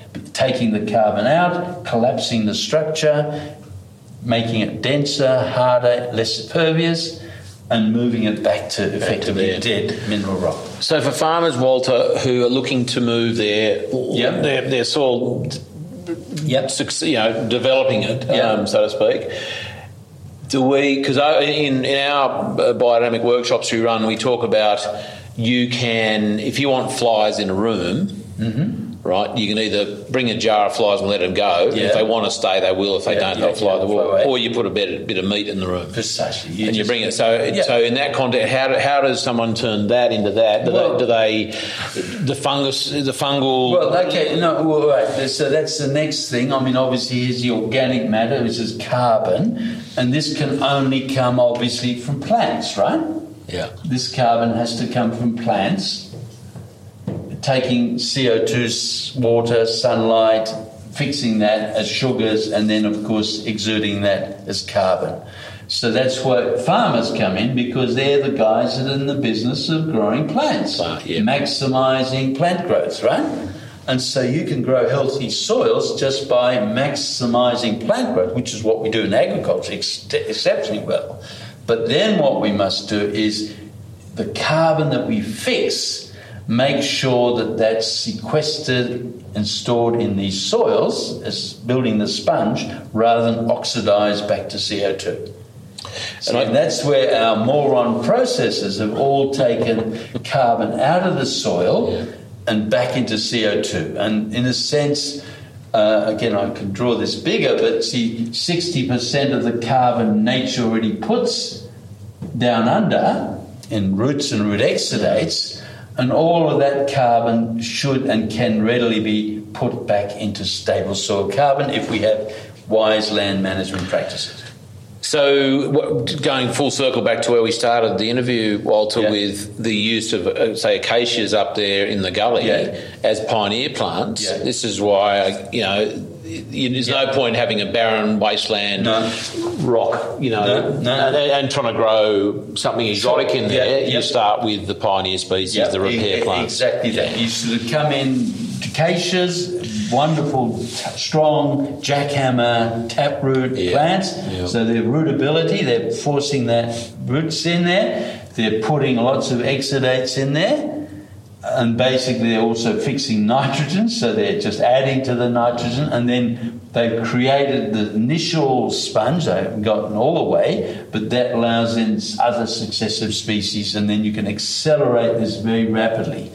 And it's very, very fast. I mean, well, two examples. Basically, if you look at the prairies in America, 9,000 years ago, they were just compacted glacial clay till, swamp, bogs, just mineral rubbish, right? Mm-hmm. And then in 9,000 years, they've formed these absolutely exquisite prairie soil, 10 metre deep, 10% carbon, these absolutely stunning, where we grow corn. But that's 9,000 years. But you can do the calculation. But even better than that, you can go to the Netherlands, right? And so the Dutch, basically, they're taking stinky, toxic, saline slime from the bottom of the Rhine River, and then they'll accelerate plant growth through that, and within 10 years they're growing tulips on it. They're putting that back. They're putting that back out on fields. They're putting it back on fields. Okay, so they've just taken that mineral rubbish from the sludge from the slime from the Rhine River, and then put this accelerated petagenesis. So within 10 years, they're building polder soils, which are initially growing tulips, and then bang, they're growing massive food crops from it, right? So there you are. The Dutch are saying, here's petagenesis accelerated 10 years from, again, mineral toxic waste. And I guess, back to practical application here in Australia, a lot of people are taking up multi-species pasture cropping with a variety of different plants and they're sowing them into old pastures or old cropping land, I guess, with the same intention. And exactly. And so the whole multi-cover cropping strategy is basically, how do I optimise this accelerated succession to try and drive soil structural improvement? Walter, that's fair enough, but the bottom line is do less harm, right? If you reduce the oxidation in the first place, you give these guys a chance. But you can't, growing multi-species cover crops, but still basically running on the high input oxidative system, you're just flogging yourself, going nowhere, right? While you're standing up with pen in hand, Walter, you did a fantastic quadrant diagram. ABC. The ABCD. Yeah, well, this is, what we'll try to... up there a bit. Yeah, but what was the basic, this diagram where here, A was to maximise the growth of plants, which is exactly what we need to do. But then what's very important, and farmers are excellent here, right? So they're getting 4 marks. But and the A stood for? Agriculture. Farming, agriculture, A. Okay, so maximise plant growth agriculture, which we do. But then the critical thing is what happens to every gram of biomass that agriculture produces. Yeah. And it can either B, burn, right, and back to CO2. And obviously that's what we're doing now in industrial agriculture, because our clearing, burning, cultivation, over-fertilization, biocides, bare fallows, all of them are driving CO2, right? So oxidisation is burning of in a sort, is burning. Without actually lighting a fire. It's still being oxidised by the And the point is also and then instead of doing B, I mean, all of A has to go either to B or it can go into C. It can't do anything else. And C is soil carbon, right? Okay, that's the sponge. It can go into C. And basically 60% is already there, and as long as we reduce the oxidation processes, right, then we can get a fair amount of this under. And then, of course, what the grazing ecology story is about is some of this biomass up here above the ground, by animals eating it and excreting it then as biofertilizer and dung and what have you, is actually also adding to this carbon pool, right? So basically we've got the fungi working down under, turning it into this sugars and biomass into stable soil carbon, but we've also got herbivores here taking it from a habitat which the fungi can't work and through the rumen putting it down into the soil as well. So the bottom line is if we can get 60% of A into C, into this sponge building, then we end up with a thing called D, which is dividends.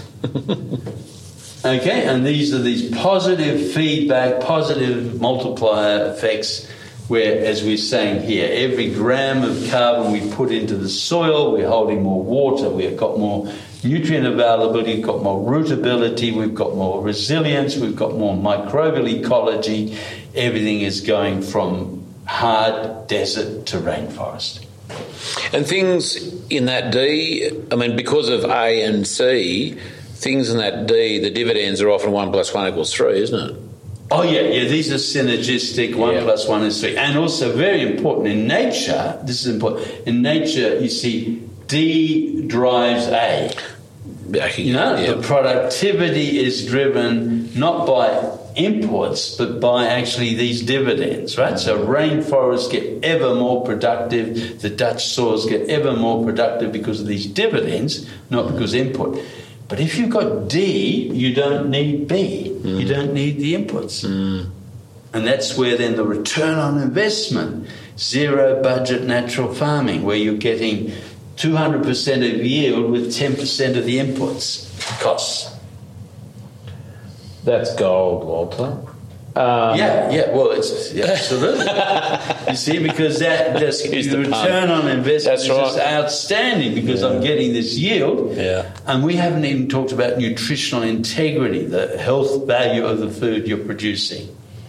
Can we, while you've got the whiteboard and pen in hand, can we talk about, because you did this wonderful diagram on a board at Maloon Creek 2.5 years ago with Damon Gammo, we talked about methane. Methane, very topical. Do you want to, you're well versed in the art of rubbing out whiteboards. I really want to nail this because, and you do every time, which is awesome. I want to capture it because this is a pretty critical, case in point, and I was speaking with Catherine about it this morning. In Ireland, as you're probably well aware, they're trying to take out 1 million animals because they think that's going to reduce emissions. That's the sort of the very siloed thinking about, less cows, less farts, less emissions, save the planet. Okay. Well, so first of all, we see methane as a bad thing because it is a greenhouse gas, right? So there's greenhouse gases, and 80% is water vapour, 11% is CO2, and 9% is a whole combination of nitrous oxide, methane, and a whole series of other, sort of trace elements, right?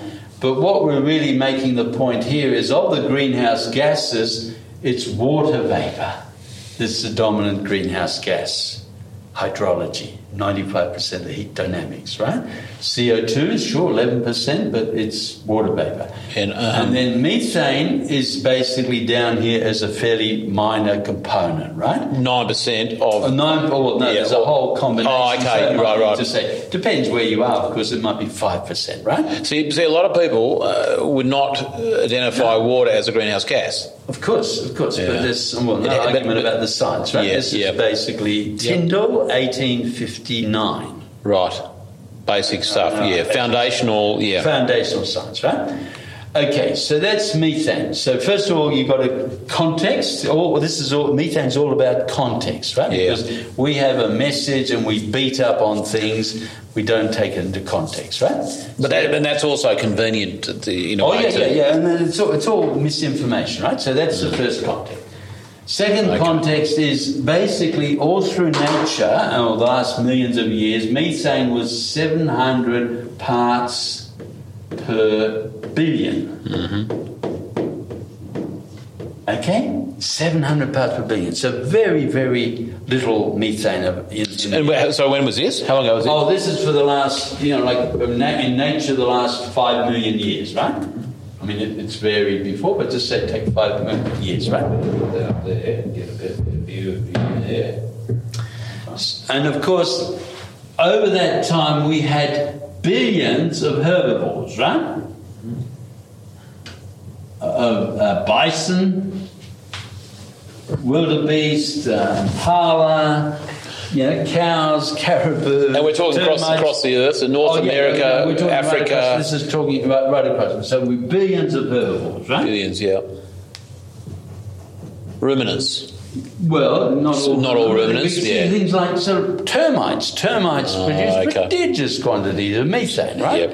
Yep. Swamps, etc. Okay, so this 700 billion, and basically the answer is the question mark is, how come with all these billions of people all emitting methane, how come methane was so just a trace, 700 parts per billion? So the question is, there must be some reaction that is breaking down methane, Well, obviously, does nature break down methane? Of course it does, right? Yeah. So that makes the first point. So we're basically looking at a production. So if it didn't break it down, that number would just be growing up, like oxygen, up. 21% or something. Yes. Right? Yep. You see? Okay. Just continually rising. So basically, we have this source, and then basically there must be some sink, right? There must be a sink. What is the sink? What is the thing that gets rid of it, right? And then if we look at the 700 parts per billion, we can look at what are the different things that are contributing to it. And we have things like landfill, swamps, geological emissions, volcanoes, right? Yeah. Fugitive emissions. What are they?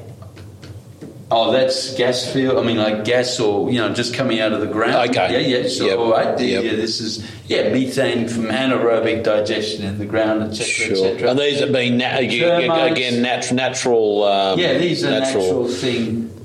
So, okay. And basically, and then we have herbivores. Yeah. Again. And then we can basically have all the different animals, and then we have sort of cattle. Yep. Category, and then we have basically grass-fed cattle, right? Oh, cattle on range, right? Yep. And so we can say, look, what are all the different sources of methane that make this 700 parts per billion? And then you find that basically, and you can quantify this, it's about 160 million metric tons, right? But even whatever, we're just looking at the percentages. But basically, you're sort of saying these cattle are about 10%, and the grass-fed cattle are 1%, because in fact 90% are feedlots, right?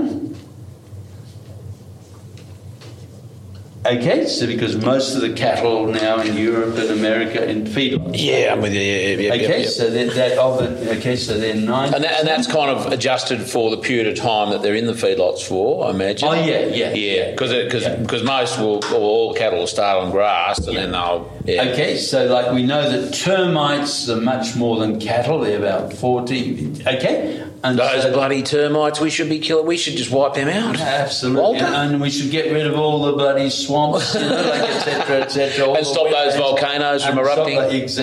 Making the point that grass-fed cattle, context again, of this 1%. Yeah. Right? And again, to remind everyone, it's the grass-fed cattle. Well, I'm assuming the grass-fed cattle in Ireland because I think most of those cattle are grass-fed over there. Yeah. Because we're talking, yes. Because they want them out of the fields, and I don't know how they're going to get rid of them. But they have to euthanize grab, them. you see. It's more. Yes, you've got to ask it.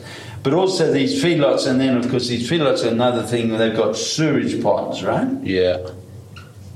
And that's part of the 9% for the feedlot, but yes, sewage here. So again, look at the context. There must be something that's sort of basically a sink, and also, hey, we've got methane as part of greenhouse gases, and then grass-fed cattle as part of the whole methane production, right? So we're getting pretty minor. Yep. But the big issue now is I should have another colour. The measure. What is? No, it's okay. No, we can go. No, I'm sure there's not. But let's just go. You go. I'll just see this one. Yeah. But now the question is, of course, what is the sink? And of course, nature has got this exquisitely because what happens?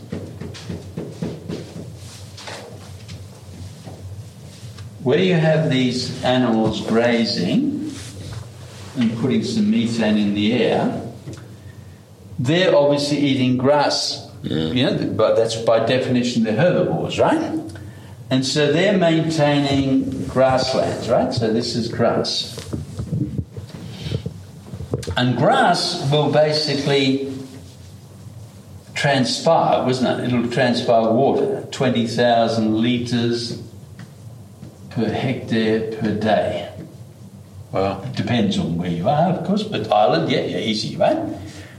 Okay, so this is in a sense the system that we're saying we're trying to penalise. So that's 20 tonnes. Is that right? 1,000 litres is a tonne.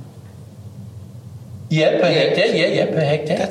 That's a huge amount. Oh yeah, the forest will do 40,000. Easy. Right. Yeah. Yep. Okay, so basically. Per hectare, that's 10,000 square. Yeah. It's 100 metres by 100 metres. Yeah, over 100 hectare. So basically, what happens, you see, in a natural process, there's a thing called the sun, and of course that hits this water vapour molecule, which is so 2 hydrogen and an oxygen, and it will photo-oxidize this water molecule into hydroxyl ions, OH minus. Plus a hydrogen ion, which then joins up with CO2 to form a bicarbonate ion, right? Oh, okay. So those two H's from there, O, and then this is sunlight. Yeah, and the CO2 is already in the air. The CO2 comes from CO2 here, right? Yes. Yep. It's floating around as well. Yeah, and there's more complicated physics. That's the basics of it. But the point is, you've got a thing called the photo-oxidation of water by sunlight to create this guy, hydroxyl ions. Okay? Now, hydroxyl ions, we know, are the key cleaner of the atmosphere, right? They're the thing that actually are removing not just methane, but they move carbon particulates, all the pollutant, polyaromatic hydrocarbons, so that they're the laundry of the atmosphere, right?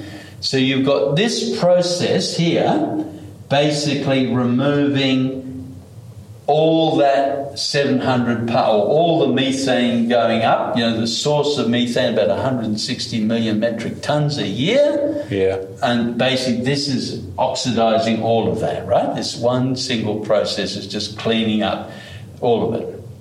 So there's essentially, and that's why it's 700 parts per billion, and that is relatively stable. in terms of that. Well, while the sun's stable, while there's transpiration that's stable, that process you can't takes avoid place. it, right? Yep. So you've got this sink process, right? And this is really what we're saying. Here is this process taking methane or generating hydroxyl ions, the photo-oxidation of water generating hydroxyl ion, and the hydroxyl ions, of course, are taking out the methane, and they effectively do all of this, right, to make this 700 parts per billion. Okay, so what we're now saying is we have this thing here, which they're trying to call Patsy, and we used to call her Daisy. But Daisy is actually doing ecosystem services. Because Daisy will maintain about, 2 hectares of green pasture, right? Yep. Each cow, 5 acres, maintaining a bit more sometimes. And so therefore you could say each cow is generating 2 hectares of green pasture, which will generate so much water, which will generate so much hydroxyl ion. Yep. And then you have to do the equation of how much hydroxyl ions to be produced vis-a-vis how much methane has come out of the arse end or the belching of that cow. Yep. Okay? And so that's the question now. If I want to tax a cow for methane, I have to look at... You have to look at the audit. Minus B, right? Yep. So it's A minus B. Yep. And so then you have to sort of say, well, right, actually Daisy, by maintaining these green pastures, is cleaning up 99% of the other methane. It's only generating 1%. Yeah, okay, I'm with you. Yep. So she's dealing with her 1% no drummers, and then and there's 99% of the rest of her function. So basically, so there's no tax. No, there's an invoice. You can't have taxes. Taxes. That's right. The opposite of taxes. Yeah, that's right. It's a two-way street. That's right. It's only fair. Have a one-way tax. Yep. There's an invoice, right? So basically, Daisy is generating enormous ecosystem services. So the minute you put a price on her emissions, as Ireland might do and New Zealand's backed off doing, you asking this question, well, what about B? Who's paying that invoice? And so, because Patsy doesn't have an accountant or bookkeeper, or Daisy doesn't, the farmer who looks after Daisy... because the farmer is obviously the person who's getting things. So the farmer has to be empowering themselves to say, look, okay, this is my animal, you're trying to penalise me for this animal. Yeah. This is just one thing. I'm maintaining the system, I'm biofertilising, I'm doing all sorts of other good things, but forget all about that. Just in terms of methane accounting, here's my methane accounting, right? So that's in a sense the whole argument. So the whole thing is a complete furphy and falsehood and misinformation, deliberately, and this is all confirmed scientifically, deliberately so, because we just look at methane production, and we're not willing to look at the whole balanced system, whereas nature says, look, here is the system.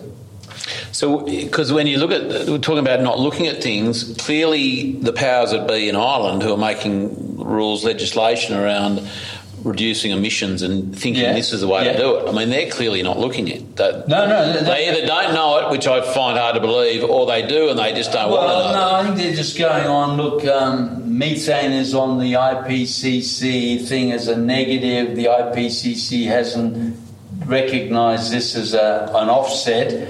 Therefore, in simple bureaucratic red tape, yes, if I'm taxing farmers, I'm getting money, I want to get money, right? But why wouldn't the IPCC look at it?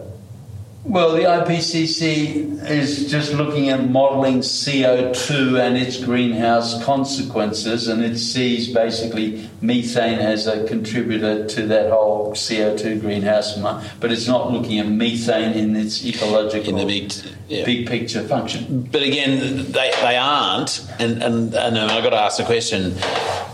Why aren't they when there's science to back it up? You've just done a 20-minute... No. This is all documented. That's right. So it's there. It is known in the world to be a fact.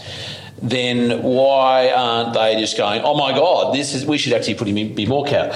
We should be putting another 1 million cattle into Ireland, or we should be supporting this. Yeah. So because they need, who owns the cattle? Who's the champion of the cattle? It's farmers. And so when do farmers get their act together to sort of say, hey, I'm getting done over again by these guys calling me a patsy, and these are actually daisies, and no, I'm going to go in there and defend my daisies. Yeah. See, but unless farmers stand up and sort of basically, either take it in the neck, or basically they stand up and say, look, here's my invoice. By all means, go ahead with your tax, by all means, but basically... I'll send you back an invoice with it. You don't go to the bureaucrats, you go to the High Court to say, look, under Section 51C of the Australian Constitution, the Commonwealth can't appropriate goods from you without full, fair compensation. Here's my here's my ecosystem services from Daisy. I need those fully compensated for, and there's the invoice. Please pay in 7 days. But now there's something bigger. Walter. There's another surprise. This is gold. Billion tonnes of carbon as methane in the methane hydrates, the ice, calcates in the ocean. Right, 15,000 billion tonnes of carbon as methane frozen in the Earth's ocean, right?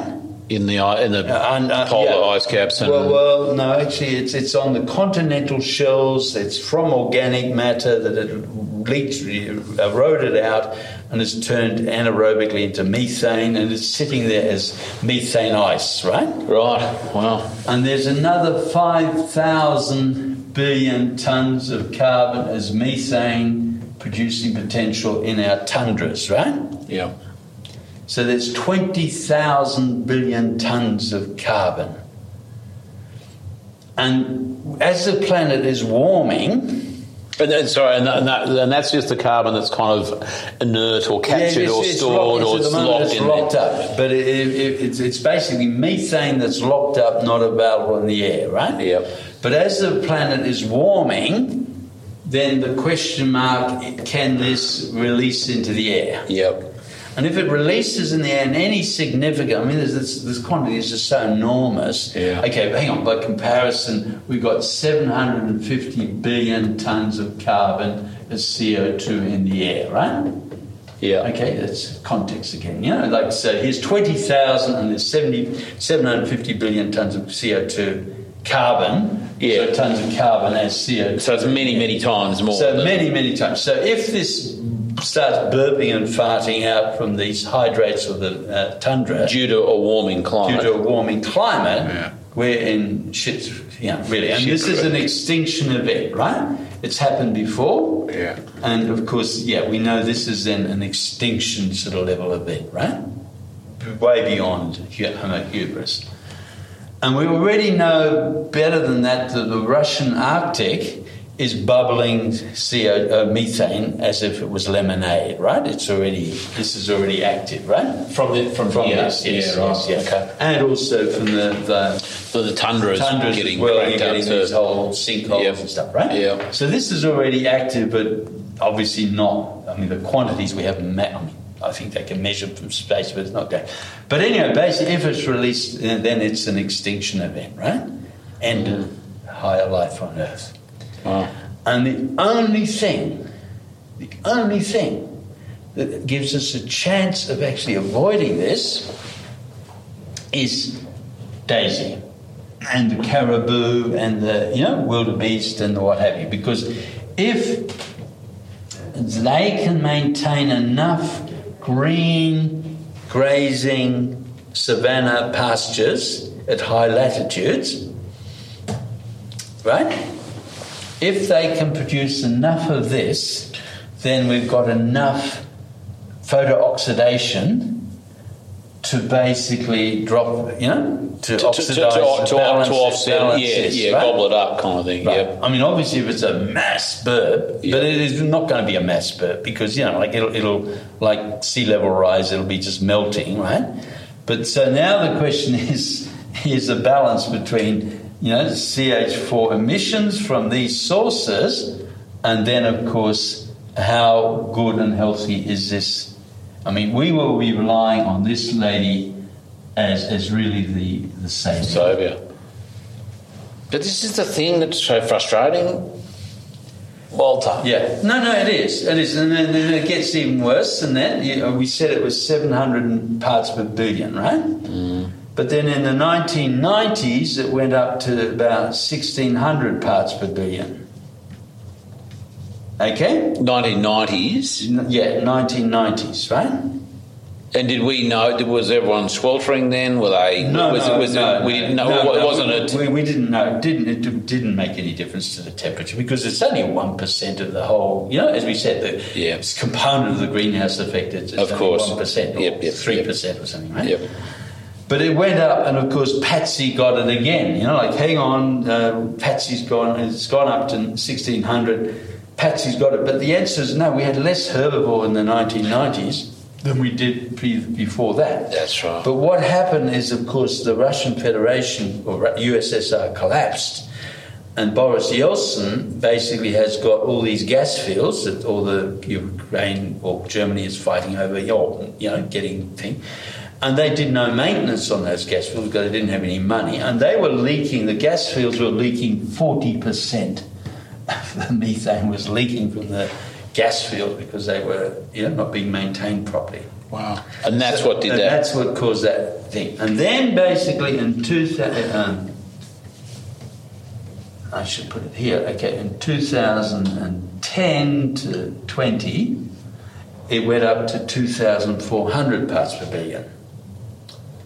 You see? And again, guess what? Patsy gets it, right? Yeah. And of course, this time it was basically fracking. Really? In the US and then wider, because basically as you fracture to get gas out of soils, then there's so many crevices, and so these are the fugitive emissions, right? Yep. And so that's basically, and again, we've done all the studies, we know that the methane coming up is coming from these fossil fuel sources, not from the arse end of Patsy, right? It's got a different isotope signature, right? But where is it now? Oh yeah, it's in that order, right? Yeah. So the more Patsies are taken out of the system, the less. The more Patsies that are taken out of the system, the less is our control process. Less the potential to actually control and mitigate against that. Yeah. Wow, that's awesome. Walter, thank you so much for that. I'm sure that's going to come out pretty well on that little video we got there. Okay, so basically, and again, this is basically it's all the big science conferences, etc., all documenting all this stuff. It's no dispute whatsoever. And again, the frustration is it's well documented. It's scientifically proven. It's a fact, and unfortunately, the people who could be utilising this, for very positive, you know. And what I'm saying this all for is to say, look, it's all context. It's lies, and statistics, right? And if you set the context, if you're defining the context of the debate, then you can sort of put the argument. But if the argument is, do cattle produce methane? Yes. Is methane a greenhouse gas? Yes. Do greenhouse gas get taxed? Yes. Therefore I am taxing cattle. Yeah. Yes. And you don't allow these are external, and these are positive externalities, right? You don't allow the whole system science. It's a bit like I've got dieback and this tree is dying. this fungus is killing the tree. I've got to sort of now nuke that fungus. Or you've got a cancer, right? And you've been eating shit food, etc., etc., and yes, let me operate on your cancer. It'll only be $25,000, you know, and you've got a 30% chance of survival. Take it, you know. There's so much more to it. You see, and it's always context setting, and this comes back to the GDP, that we bastardise every debate. That's my lessons from politics, right? We bastardise every debate because it's how the terms of reference or the context is set. You know, here's a Royal Commission and we'll write the terms for the Royal Commission. Yes, you've got to look at, you know, did that happen rather than who allowed it to happen. Walter, I'm looking at the time. We've got to go. It's 2 hours. This is fantastic, and I do want to. I'd love to, if you've got time, for us to wander down to the rainforest that you helped create, because I haven't seen it. Have you got time to do that? Yeah, we can go back. Yeah. Are you sure? Yeah, I'd love to do that. You don't have to film it, do you? I do. I have to. Oh, you have to. Okay. Because what I want to do is get my camera, and I've got these little fluffy mics, and just I've got for my Patreon members who are people who support the podcast. Every month, and I've got some little extra content I just give them. So if you and I have just 3 or 4 questions, but I'd like you to, if you've got, again, if you haven't got the time, you've got to rush off to do something, let me know. But basically, we can do that. The only thing is, the story is quite big, so we want to just condense it right down. Well, you condense it as you feel, because I'll be able to video that with you and I walking along, and then I'll throw a couple of questions at you in situ, and then we'll call it a day. What it is, you see, above the rainforest is only so long. Above the rainforest, we've still got the original shit arid landscape. Right, cool. And then we've created so we're stepping from original into the rainforest. And all we've done is change management process. That's going to be an amazing demonstration. And there's Stephen Curtin, did a little film, Fire versus Fungi, right? Yep. And you'll see that on our site. Going to make a note of that. And of the rainforest, and so you can get context from that as well, right? Stephen Curtin. Yeah, that's on the Regenerate Earth. There's films there. Which we'll put in the show notes. Yeah. Walter, that has been so amazing. Thank you so much. Oh, I'm so happy, because I was hoping I wasn't even thinking we want to get this far, and I'm so glad we did, because again, the context is really important. Yeah. It's the story of the methane, but it's the more important story of this is, as I said, the context setting, the externalization, and then this game between taxes and invoices, right? And here's the passive farmer who's getting done over. Because we've been basically extracting social capital out of farmers. You know, when you think of, they've just been screwed, turned over and screwed again, right?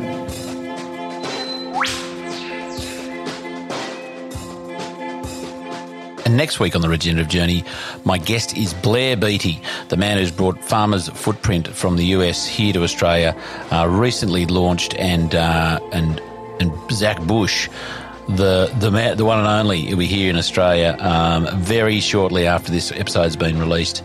Caught up with Blair in his home in the Northern Rivers of New South Wales, and a real honour to sit with him and talk about his life and journey so far, and to really drill into what Farmer's Footprint here in Australia is doing and going to do for Australian agriculture and community.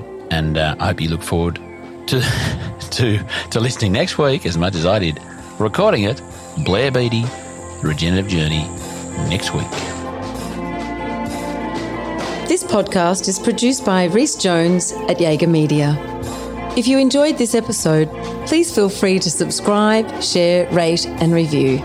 For more episode information, please head over to www.charliearnott.com.au.